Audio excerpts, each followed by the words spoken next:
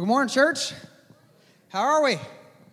Awesome. I'm glad to see everybody here today. For those of you that are new, my name is Joey. I'm the lead pastor here. Just want to say welcome. As Jason said, we believe all of our guests are VIPs, very important people. Why? Because we have a philosophy here. We believe everyone matters to God. Everyone. And we hope that the time you spend with us today, you feel His love and His grace in this place, and that you know that you are home with friends who also love the Lord. And so we thank you for spending some time with us today. We're going to be in Matthew chapter 22, continuing in our series through the Gospel of Matthew. We're calling Confessions of a Sinner. Matthew, he didn't have a great job in the day and times of Jesus Christ. He was considered a betrayer, a traitor to his people. He had a disreputable position, much like those in the IRS today. No one likes a tax collector. And so this was Matthew's position, and this is why we're calling this series Confessions of a Sinner, because Matthew's life was transformed. He went from sinner to saint through an encounter with Jesus Christ. And so we've been going through, over the last year or so, the Gospel of Matthew, looking at God's Word, what we can take away from it in our lives today. Now today, I'm going to have to caution you. This is like the parental advisory. All right, we're going to get a little controversial today. Not at Vertical Life Church, no. All right, we're going to get a little controversial today. We're going to talk about something that is a serious issue in our day. It's something that in this day and time is something we have to address. This is that one of those conversations, as parents you have to have with your kids sooner or later. Like if you have, young kids, you'll probably have it eventually. If you have older kids, you've probably already had this conversation. You know what I'm talking about? It's the subject of money. So we're going to talk about tithing and giving today and see what God's Word has to say about that. And I know money and giving and all of that's the last thing anybody really wants to talk about. No one wants to address the issue of giving and of money. And as a matter of fact, if you don't have a church background, this is all you think churches talk about is money. You think that churches are just a big scam, and they're trying to, get people to give all their money so that the pastors can drive Lexus and have their own personal jets and all of those things. Well, we're not going to be taking any special offerings today, so you can breathe. We're not going to ask you to sow financial seeds today, but we are going to talk about being generous and giving and what Jesus, this interaction he has with these priests in this day, because generosity and giving is just a part of the Christian life. This is part of who we are. So it's not something we need to shy away from. It's something we need to just keep in mind because God is a generous God. And if we're to be holy like Him, we're to pattern our lives after Him, we need to also be generous. Now, I'm going to let you in on a little secret, some insider information. It's a fun thing at times to be a pastor. At times it can be stressful and straining, but sometimes it's really fun, especially whenever people don't know that I'm a pastor. There are times that I'll go to places like family gatherings or, go to the gym or whatever, and I'll meet people, and they'll talk to me just like I'm one of their friends, and they'll start telling me all the stories that they're so proud of, and really they're embellishing, and so they're acting a fool a little bit and kind of telling me about all these crazy and obnoxious things that they've done or are about to do that weekend or wish they would be doing over the weekend. And it seems like every time I have one of these conversations where somebody's either swearing up a storm or talking about all their dirty little secrets, that eventually the conversation comes around to, so what do you do for a living? And so I get to look at them and say, well, now that you ask, I'm a pastor of a church. And you would think hell froze over or something crazy happened because their face changes from laughing and obnoxious to sheer terror and shame all over their face. And this has happened multiple times. I can't tell you. You can ask Tony. There are times this happens, and it's incredibly awkward for them, but rather funny for me.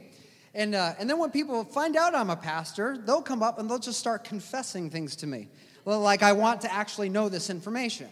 And when it comes to the church, oftentimes people will come up and they'll be like, and I'll be like, hey, how's it going? Yeah, it's a great day.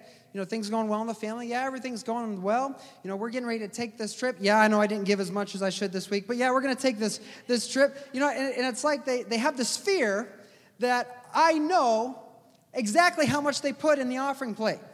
And that I'm going to go home and I'm going to tell God they didn't give enough, and so you need to send some lightning their direction, and just call down fire from heaven because they didn't participate like they should. And there's like this guilt when people feel like they're not giving or participating in the offering like they should. And I just want to give you some information, okay? I don't know what anybody in this church gives other than myself. I don't see the money. I don't look at it. If you give a lot and you think you're going to get some special privilege because of that, I don't know, okay? If you don't give anything and you're ashamed that I know this and think badly of you, I don't know, okay? So I have no idea what anybody gives. So rest assured you can come in and everything is okay? So no need to try to, make excuses or things like that. But this is just something that, as a pastor, that I encounter from time to time. And it's not too uncommon that people feel this guilt of not being able to give more, or that they haven't been giving like they believe they're supposed to be giving. And I think that there's a reason as to why this is the case, especially in our day. The reason why people feel guilty about what they don't give.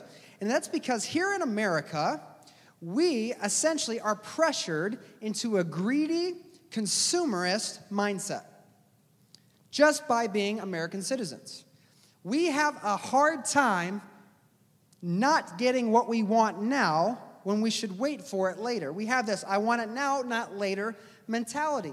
And because we have this now, not later mentality, it affects how we set up our finances, how we spend our money. I mean, just think about all of our lives. We have instant information on our phones. We have instant rice. We have microwave meals. We have all of this instant access to the things that we do in our life. And the same is true for what we want to spend our money on. We want it now.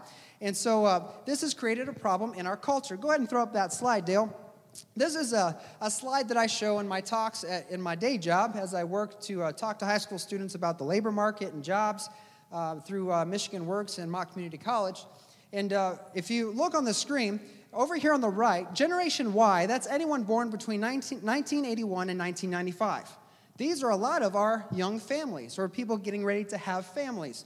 These are kind of the people who have entered the workforce and are now trying to make a life.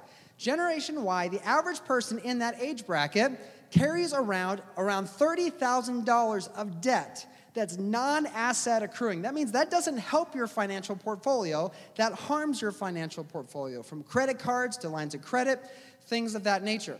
And so we just going out and spending our money we don't have, we accrue these debts. And the more debts we have, the less we get to keep in our pocket. And then especially in this age group specifically, many of them are fresh out of college or have been out of college a little ways. And just in the state of Michigan, the average student debt or student loan debt is around $30,000.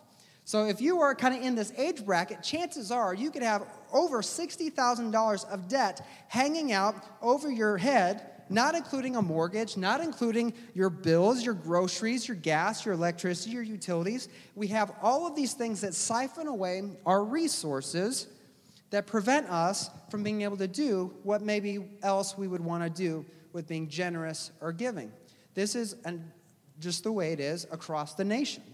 And there are those that have come before us that have accrued much larger debts. Some don't have as much, but debt and bills and finances, these things kind of tear at our hearts. They create a tension, a tug of war, it seems, between what we have to spend or what we have to pay back versus what we would like to give. Now, my friend Jack is in the audience today. Jack was my Financial Peace University facilitator. Dave Ramsey has created this kind of system to help you manage your debt and get out of debt. And it's an incredible system. If you've gone through that, you know it's about managing your money God's way, getting out of debt so that you can have your finances freed up to do with it what God wants you to do with it. And And so I was kind of looking for some tips and tricks from Dave this week and looking at some other resources. And I actually found a new system, Jack, that is probably better than FPU, believe it or not. This new system, it actually takes all the best financial advice and shrinks it down for the common man. It makes it easy. Like if numbers give you a headache, this kind of shrinks it down to help you know how to get out of debt and spend your money wisely. And I found a little clip of this system. I think it's going to revolutionize our finances and the way we do budgets. And I'm going to show that to you today to help inspire you if you're one of those that struggle with financial debt. Go ahead. Oh, I just can't get these numbers to add up. It's like we're never going to get out of this hole. Credit card debt, does it ever end? Maybe I can help. We sure could use it. We've tried debt consolidation companies. We've even taken out loans to help make payments. Well, you're not the only ones. Did you know millions of Americans live with debt they cannot control? That's why I developed this unique new program for managing your debt. It's called Don't Buy Stuff You Cannot Afford. Let me see that. If you don't have any money, you should not buy anything.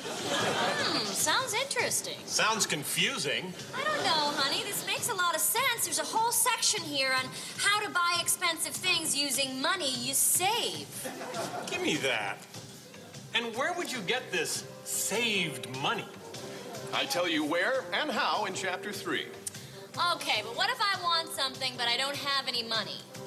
You don't buy it. Well, let's say I don't have enough money to buy something. Should I buy it anyway? No. Now I'm really confused. It's a little confusing at first. Well, what if you have the money? Can you buy something? Yes. Now take the money away. Same story? Nope. You shouldn't buy stuff when you don't have the money. I think I got it. I buy something I want and then hope that I can pay for it, right? No. You make sure you have money, then you buy it. Oh, then you buy it. But shouldn't you buy it before you have the money? No. Why not? It's in the book. It's only 1 page long. The advice is priceless and the book is free. Wow, I like the sound of that. Yeah, we can put it on our credit card. So get out of debt now. Write for your free copy of Don't Buy Stuff You Cannot Afford. And if you order now, you'll also receive Seriously, If You Don't Have the Money, Don't Buy It, along with a 12-month subscription to Stop Buying Stuff magazine. So order today. Right, it's a novel concept, but you get the idea, right? Right, it's just a simple, basic thing. But if we were to handle our finances, if we were to honor God with the way we spend our money, if we were to be a little bit more patient with our purchases and make sure we were being wise with our resources, then we would probably feel a little less stressed in life and maybe a little less guilty when it comes time to pass the bucket on Sundays. And this is just something that affects all of us. And this crisis, this tension between what we'd like to give or what we feel we should be giving versus what we actually give isn't new to us. There's actually a story in Matthew 22, verse 15, where Jesus has a discussion about giving. And we're going to begin reading in verse 15. It says, the word of the Lord says this. It says, then the Pharisees met together to plot how to trap Jesus into saying something for which he could be arrested. They sent some of their disciples along with the supporters of Herod to meet him. Teacher, they said, we know how honest you are. You teach the way of God truthfully. You are impartial and don't play favorites. Now tell us, what do you think about this? Is it right to pay taxes to Caesar or not? But Jesus knew their evil motives. You hypocrites, he said, why are you trying to trap me? Show me the coin used for the tax. And when they handed him a Roman coin, he asked, whose picture and title are stamped on it? Caesar, they replied. Well then, he said, give to Caesar what belongs to Caesar, and give to God what belongs to God. His reply amazed them, and they went away. So if the taxes belong to Caesar, what is it that belongs to God? But in this context, the answer that they were wrestling with is the tithe. That's an Old Testament term, the tithe. And so they were conflicted, or they were trying to create a conflict between paying these enormous taxes to Caesar or paying what they know spiritually they owe God. And so, we kind of need to unpack what exactly is the tithe? What is it that they were arguing with? What is it that they were in conflict about paying? And so we're going to look at a couple passages of Scripture to see really what the tithe is. In Deuteronomy 14, 22 through 23, Moses writes this. He says, "You must set aside a tithe of your crops, 1/10 of all the crops you harvest each year. Bring this tithe to the designated place of worship, the place the Lord your God chooses for his name to be honored, and eat it there in his presence. This applies to your tithes of grain, new wine, olive oil, the firstborn males of your flocks and herds. Doing this will teach you always to fear the Lord your God." So the first thing we see about the tithe is that it is 1/10 of everything you produce or everything that you earn. In that day, many of them were herdsmen, they were farmers, and so they earned a living by what they produced. So the first 1/10 of what you produce is part of the tithe, is the tithe. Another verse, Proverbs chapter 3, verse 9, Solomon writes this. He says, "Honor the Lord with your wealth and with the best part of everything you produce." So not only is it 1/10 of everything, but it is the best 1/10 of everything. It's not just what you can deal with letting go of or what you can stand giving to God. It's the very best of what you have produced, the very best 1/10.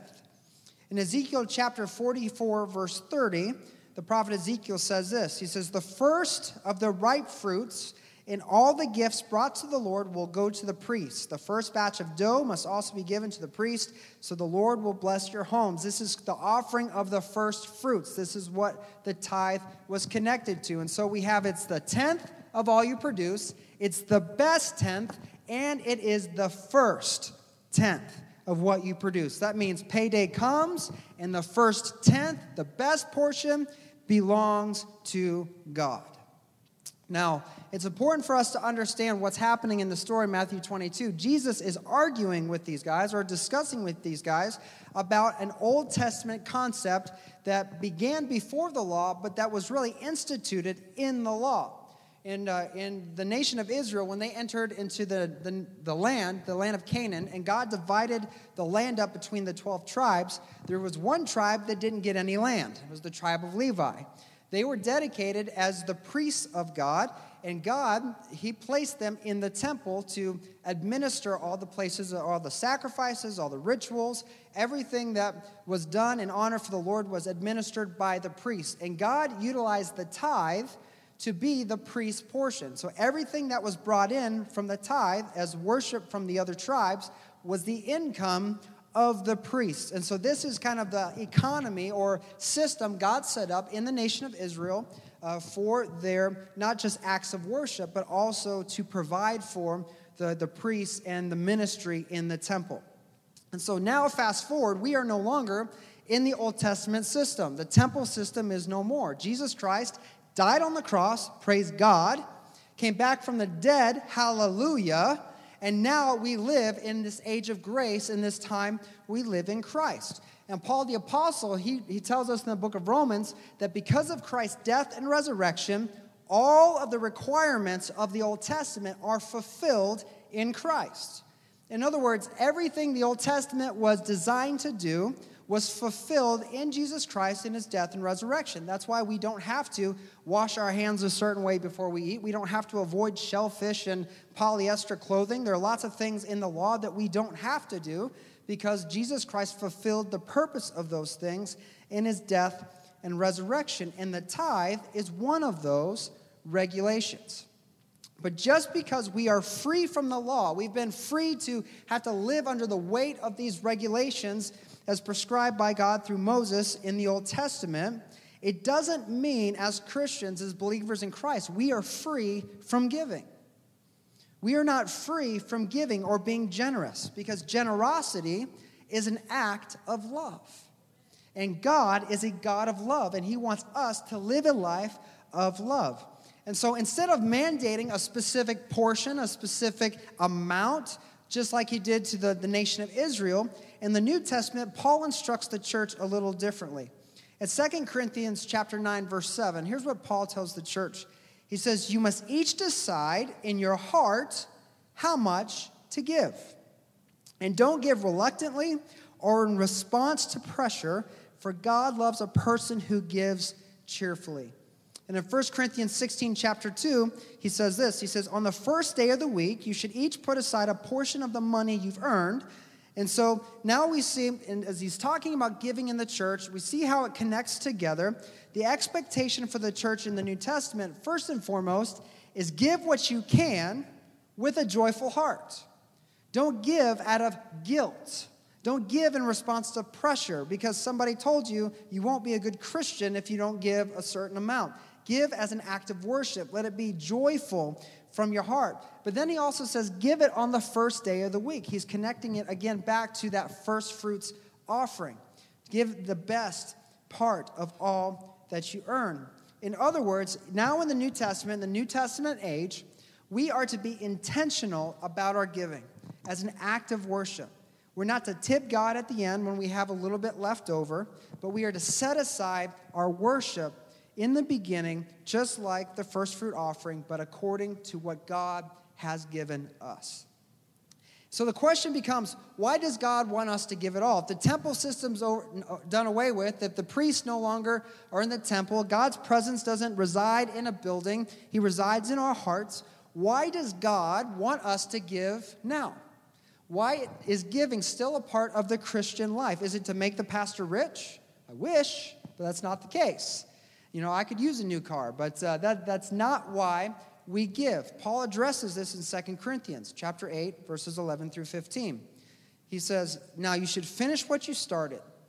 Let the eagerness you showed in the beginning be matched now by your giving. Give in proportion to what you have. Whatever you give is acceptable if you give it eagerly or with a happy heart. And give according to what you have, not according to what you don't have. In other words, don't go into debt in order to put money in the bucket or in the plate. He says, of course, I don't mean your giving should make life easy for others and hard for yourselves. I only mean there should be some equality. Right now, you that have plenty can help those who are in need. Later, they will have plenty and can share with you when you need it. In this way, things will be equal. As the scripture says, those who gathered a lot had nothing left over, and those who gathered only a little had enough. So what Paul is saying here is, even though the temple system is over, there's no need to support the priests in the temple, God still desires that we give, that we gather together and give out of our resources. Why? To take care of each other, to fund the ministry, to fund our community of faith, that when one of you falls into hard times, we have resources available, given by all, to help you. And I know that this church has been able to do a lot of good in our community and in this church because of the faithful giving of this body. See, for the church now in the New Testament, it's not about equal gifts. It's not about everyone giving the same amount or the same percentage, but it is about equal sacrifice. It's about everyone doing their part and participating in the community of faith as we work together for a common goal. And that common goal is to share God's love through meeting needs as we preach the gospel and make disciples. And so we give in order to provide for the needs of those in our church and to make an impact in our community. So the question is, ultimately, do I have to tithe? I've been taught this since I was in Sunday school. 10% goes to God, 10% goes to my bank, and I can spend the rest. Do I have to do that 10%? And the answer is no. You don't have to do that 10%. Because God does not command the church to tithe. But he does call us to be generous. He calls us to be generous. This is not a get out of giving permission card. This is a call to something greater. And we are called to be generous. Why? Because God is generous. The scripture says Jesus, who was rich, became poor so that we who were poor could become rich. God modeled this act of crazy generosity in Jesus Christ, the same generosity he desires for his people to model.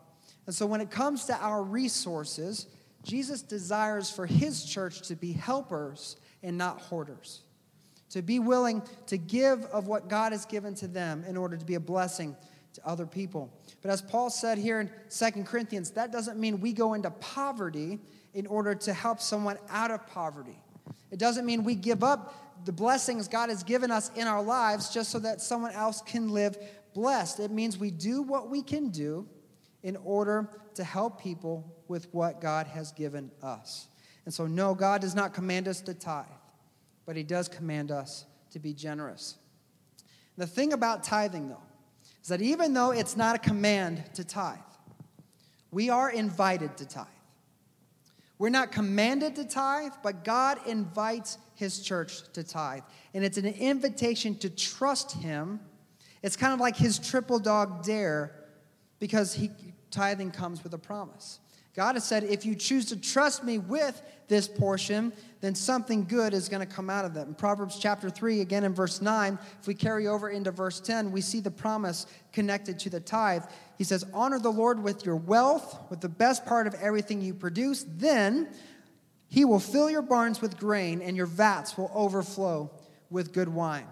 Malachi chapter 3, verse 10, the prophet Malachi says, bring all the tithes into the storehouse so there'll be enough food in my temple. If you do, says the Lord of heaven's armies, I will open the windows of heaven for you. I will pour out a blessing so great you won't have enough room to take it in. Try it. Put me to the test. This is God's literal triple dog dare to you. He's saying, test me out. Try me. See if you honor me with your finances, if you honor me in the tithe, if I will not provide for you in a way you cannot imagine. Paul says in the New Testament, God is exceedingly able to do more than we could possibly ask or think. Our God is a big God. Our God is a good God, and he's prepared a big and a good blessing for you if you would be faithful with your resources. God promises if we honor him with that tithe, with the first and best of all that we have, and we do it of our own free will, out of the joy of our hearts, that blessing is on its way. And many may be here today, and you might say, you know what, Joey, I cannot tithe. I can't afford it. I've looked at my finances, what's coming in and what's going out, and I cannot afford it, and I get that. I know what it's like to live week to week, and almost week to half a week sometimes. You don't really know how you're going to make it. And it's been my experience and the experience of my family that even though we can't afford to give a lot of times, we cannot afford not to give. Because if God hadn't poured down from heaven, if he hadn't opened those windows of heaven and given us blessings in the times that we really needed it, at some point we may not have made it. There are things that we didn't know how we were going to pay some of our bills, and we got money in the mail, or someone dropped by a check or came by just in the nick of time when we least expected it, and they didn't even know about our need. But God knew about our need. And sometimes, because God is a good God, he'll supply for things not necessarily that you need, but that you want. You know, there are times where we wanted to do things for our kids and didn't know how we were going to do it, but then the money was there. God is a good God, and he is faithful to his word. And ultimately, when it comes to tithing comes down to a matter of faith. Giving to God, being faithful with your resources, comes down to a matter of faith. Do I trust him or don't I? Because if I trust him, then I trust him enough to give to him first and trust that he will supply for my every need. Here in Matthew 22, the priests asked Jesus this question, who should we pay, God or Caesar? See, they were assuming that both was impossible. But little did they know that with man, things are impossible. But with God, all things are what? Possible. Man, things are impossible. With God, all things are possible. It's possible through God to pay both God and Caesar. But the thing is, the priests were making money the issue, but money here really wasn't the issue. Money was the focus, but money really wasn't the problem.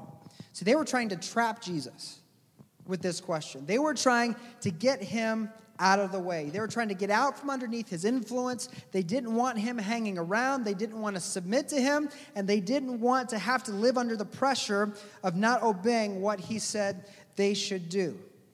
And so they were coming to Jesus in all their wisdom and glory and trying to trap him with this question so that they could move him out of the way. And they were using this issue of money to do it. And I think if we're honest, we really take inventory of our hearts. The tension we feel when it comes to tithing, when it comes to giving, when it comes to being faithful with our resources, is because we ultimately find ourselves doing the very same thing. when we look at what's coming in and what needs to go out, and we don't see it to add up, we start to ask God questions. God, do I pay my bills this week or do I tithe? God, do I buy groceries this week or do I tithe? God, do I invest in my family? You've given me these kids to take care of. There's these things coming up that they need to do or I want them to do. And if I tithe, I can't do those things. Which is it? Do I pay Caesar or do I pay God? We debate him about our finances, if we should give or even if we should give at all. What we're really saying when we ask God these questions is, God, I don't want to submit. God, I don't want to live under the pressure of what you're inviting me to do. God, I don't want to be generous like you're generous. I want to do my own thing. And we make money the issue when really money isn't the issue. There's something else going on. There's a spiritual issue. There's a heart issue. And there's a faith issue. Matthew 22:21, Jesus said this. He says, give to Caesar what belongs to Caesar and give to God what belongs to God. Is he talking about the tithe here? Well, practically, yes. But really, what is he talking about? See, God doesn't need your money. He owns it all. It all belongs to him. He created it. It's his. We're just renting it. We're just managing what he's given us. It all belongs to God. So when he says give to God what belongs to God, what is Jesus really getting at? He's getting at your heart. See, everything God does, everything he asks of us to do is all about you giving your heart to him. The first and greatest commandment Jesus declared is that you are to love God with all you are, all your heart, soul, mind, and strength.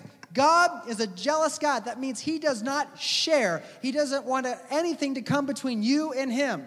He doesn't want anything to divide or separate your relationship with him. He's madly in love with you, and he wants nothing in the way of your relationship. He wants you to give him all that you are. And tithing and giving ultimately comes down to a matter of the heart. In Matthew 6:24, Jesus said, no one can serve two masters. You will hate the one and love the other. You'll be devoted to one and despise the other. You cannot serve both God and be enslaved to money. See, the battle over your resources is a battle for control. And really, who are you going to give control to? Are you going to give control to your money, or are you going to give control to God? Are you going to let Caesar rule, or are you going to let God rule? See, if you serve money, if money is ultimately your God and what you serve, then tithing, giving, being generous will not come joyously. It won't be a happy thing. It's going to be a struggle. It won't be a priority for you, and if it's done at all, it'll be out of guilt and at the last second, just so you don't feel embarrassed when the bucket is passed down the aisle. But if you choose to serve God, you will recognize that everything you have belongs to him anyways. And all he's asking is a small portion of what he's given you to be returned back to him. You'll set up your life in order to honor him with your finances so that you'll not only be able to give, but that you'll be able to give your first and your best with an eager and a happy heart. You'll make sure that God gets his portion before anyone else gets their portion and before you treat yourself. And even be willing to shed out a little extra bread in acts of crazy generosity when people are in need, because love is overflowing in your heart. Because you're so thankful for what God has done for you, what he's given you, that you're willing to show that love to other people. Not just loving God with all that you are, but loving your neighbor as yourself, caring and considering other people the way you think about your own life. If you look at your finances, look at your check registry, your bank statement, and you look at your spending habits, your bank statement literally is a mirror to the heart. It reveals what you're truly invested in. In Matthew 6:21, Jesus said, wherever your treasure is, there the desires of your heart will also be. God wants your desires to be kingdom-minded. He wants you to be invested in your relationship with God and in the kingdom of heaven. He wants your heart to belong to him. God doesn't want you to be poor. He doesn't want you to struggle. Jesus said, I came to give you an abundant life. An abundant life doesn't mean constant debt and struggling for your bills to be paid. God wants you to have an abundant life. But what God also knows is that true riches come through loving him with all that you are, with all your heart, soul, mind, and strength. And until you submit everything, including your finances, to him, you're going to be battling against what you want versus what he wants for you. And Jesus is trying to lead you into that abundant life. And the more you let go of this life, the more you'll be able to experience that abundant life. See, there's more at stake than money. Tithing, giving, and generosity is a matter of the heart. And the more our hearts resist God's will, the less we get to experience his blessings. And God has a blessing already in store. It's waiting for you just to say, okay, God, it's yours. So today in this moment, ask yourself this question: what kind of giver are you? Where are you at with your giving and your generosity? Are you a struggling guilt giver? And what I mean by that is, are you so in debt that you can't even pay your bills, and when you put anything into the plate, you go further into the hole? But you keep giving because you don't want people to think badly of you, or even God to think badly of you. Oh, I missed it again this week. I better throw something in there. If that's you, if it's a struggle, if it's a crisis, if it's a painful thing to give to God, Paul says, don't give it. God doesn't want you to give out of reluctance or out of pressure. Hear me. I'm a pastor of a church giving you permission not to give if it's a struggle. All right? This isn't about getting rich. This is about giving your heart to God. Give God your heart in your budget first. Get your finances right. Be responsible with how you spend your money. Be wise about your purchases. Seek a financial advisor to get you on a plan so that you can dig yourself out of the hole that you're in, so that you can begin giving with a happy heart. Jesus tells a story about a widow and a rich guy. This rich guy gives this great, incredible gift, and he's so proud of what he's given. Then there's this little widow with some pocket change, and she gives the pocket change. And Jesus says that she'll be rewarded even greater in heaven than the rich man because she gave all that she had. And how was she able to do that? It's because she loved God with all that she was, and it was an act of worship in her gift. It wasn't something that was a struggle for her. She knew that God would take care of her, and she knew that her love was so that God was able to take that. She was able to give that to God and not look back. See, it doesn't matter how much the gift is. It matters about the heart behind the gift.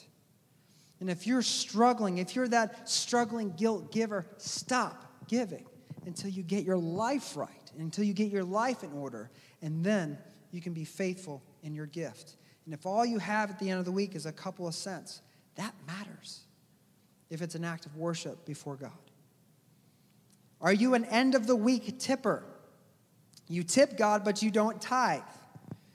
Right? You've got enough money, but you don't really make God a priority, or ministry a priority, or the kingdom of heaven a priority. And so when it comes to Sunday services, you throw in a few bucks just because that makes you feel good at the end of the day. But you need to give God your heart. Start trusting him in the tithe. Begin prioritizing your finances so that you can give to him first. And if you're like me and cash burns a hole in your pocket, the minute you pull your cash out, you can give that. You can give online, you can put it in an offering envelope, send it in the mail, whatever you want to do. But begin setting up your finances to honor God with his portion, with the tithe, and honor him that way. Be intentional. And it's not because we want something from you, it's that God's got a blessing for you, and when you don't honor him in the gift, he holds back that blessing. And I want to see God bless your life. I want to see things happen for you. I want those last-minute saves to come in right on time because you're faithful in your gift. Are you a faithful tither? You set aside God's portion every week. You give it faithfully. There's no question as whether or not you're giving. That's awesome. I'm thankful for you. You need to pray about becoming more generous. This is a struggle that I've had. Generosity has not been my thing. I tell this story a lot. When Tony and I were first dating, it was a struggle for me to even let her have a bite off my plate when we were on dates, right? I was struggling with generosity. It's something God's growing in me, and I've come a long way. I've got a ways to go. But generosity is what God's heart is for us. He's generous, and he wants us to be generous too. So pray about becoming more generous, about God providing you those opportunities. And then choose to step out in faith and in worship God with your resources by giving above your tithe. We have a missions budget. We're able to send a few missionaries overseas, but we'd like to do more. We'd like to send some of our church people on missions trips. We have a missions fund that needs to be filled so that we can do that. We also are raising funds for the future. If God leads to and opens opportunity for us to get a building of our own or buy land, we have funds there. If that's something that you're passionate about and want to step out in generosity, we would welcome that. Other things you can do is help fund ministries like My Brother's Keeper. We have to buy groceries every week for that to prepare those meals. That's a big burden that can be utilized with some generosity. Or you could just buy some gas cards or grocery cards, have some cash on hand that you set aside just to find somebody each week or month to give. There are many ways you can be generous. Pray about God leading you further in your generosity. And lastly, are you crazy generous? Are you a crazy generous person? So as we look biblically and we look at God's will for the church, the tithe is just the starting point. It's just the baseline. This is where we start. God has so much more in store for us. And if you're one of those that start at the tithe, but you give not just to other things, but you give to people, you help people out, God bless you, and I'm so thankful that you're able to do that. Keep up the good work. Keep it up. Keep advancing the kingdom with your generosity. And while you're at it, invite some of us who struggle with generosity in on what you're doing so that your generosity can rub off on us. Because we all need to grow in generosity. That generosity can become contagious. God has great blessings in store for all of us. And all he asks us to do is to be faithful and to give with generous and joyful hearts. And I know and I'm so thankful that Vertical Life Church is a generous church. We are a generous church. And I'm not saying that arrogantly or pridefully. I know it because I see what comes in. For our size and our budget, I'm blown away. And the amount that we're able to give into the community and the things we're able to do through our ministry, I'm blown away. I talk to people all the time who hear about some of the stuff that we've done, and they try to implement those things at their church, and they experience resistance. They have all this red tape, and people don't understand. Why would you do that? Well, it's because we love people. Well, I still don't understand. Why would you do that? Just these dynamics and things that they experience that we don't experience here because God has given us a church that is generous, and I am very thankful for that. Generosity is not just a passion of ours. It's a core value of our church, and I'm so excited to see what God does through our church this year with what comes in our ability to meet needs. Proverbs 18:16 says, giving a gift can open doors. It gives access to important people. And we as a church, we want to continue opening doors and leverage our generosity. So not just so that we can take care of our members and people in our church that are struggling, but so that we can branch out into the community and make the name of Jesus famous through our acts of love. But for us to continue to do that, each of us need to catch the vision. We need to connect with God's heart, and we need to give faithfully. And if we continue to give Jesus more of our hearts through our finances and our resources, we are faithful in our giving, we will have everything that we need to take care of one another and do the ministry that he's leading us to do. And this year and next year, I'm excited to partner with you in being generous in our community. And I just want to close our services today and say, for those of you that have been giving from the bottom of my heart, I'm thankful.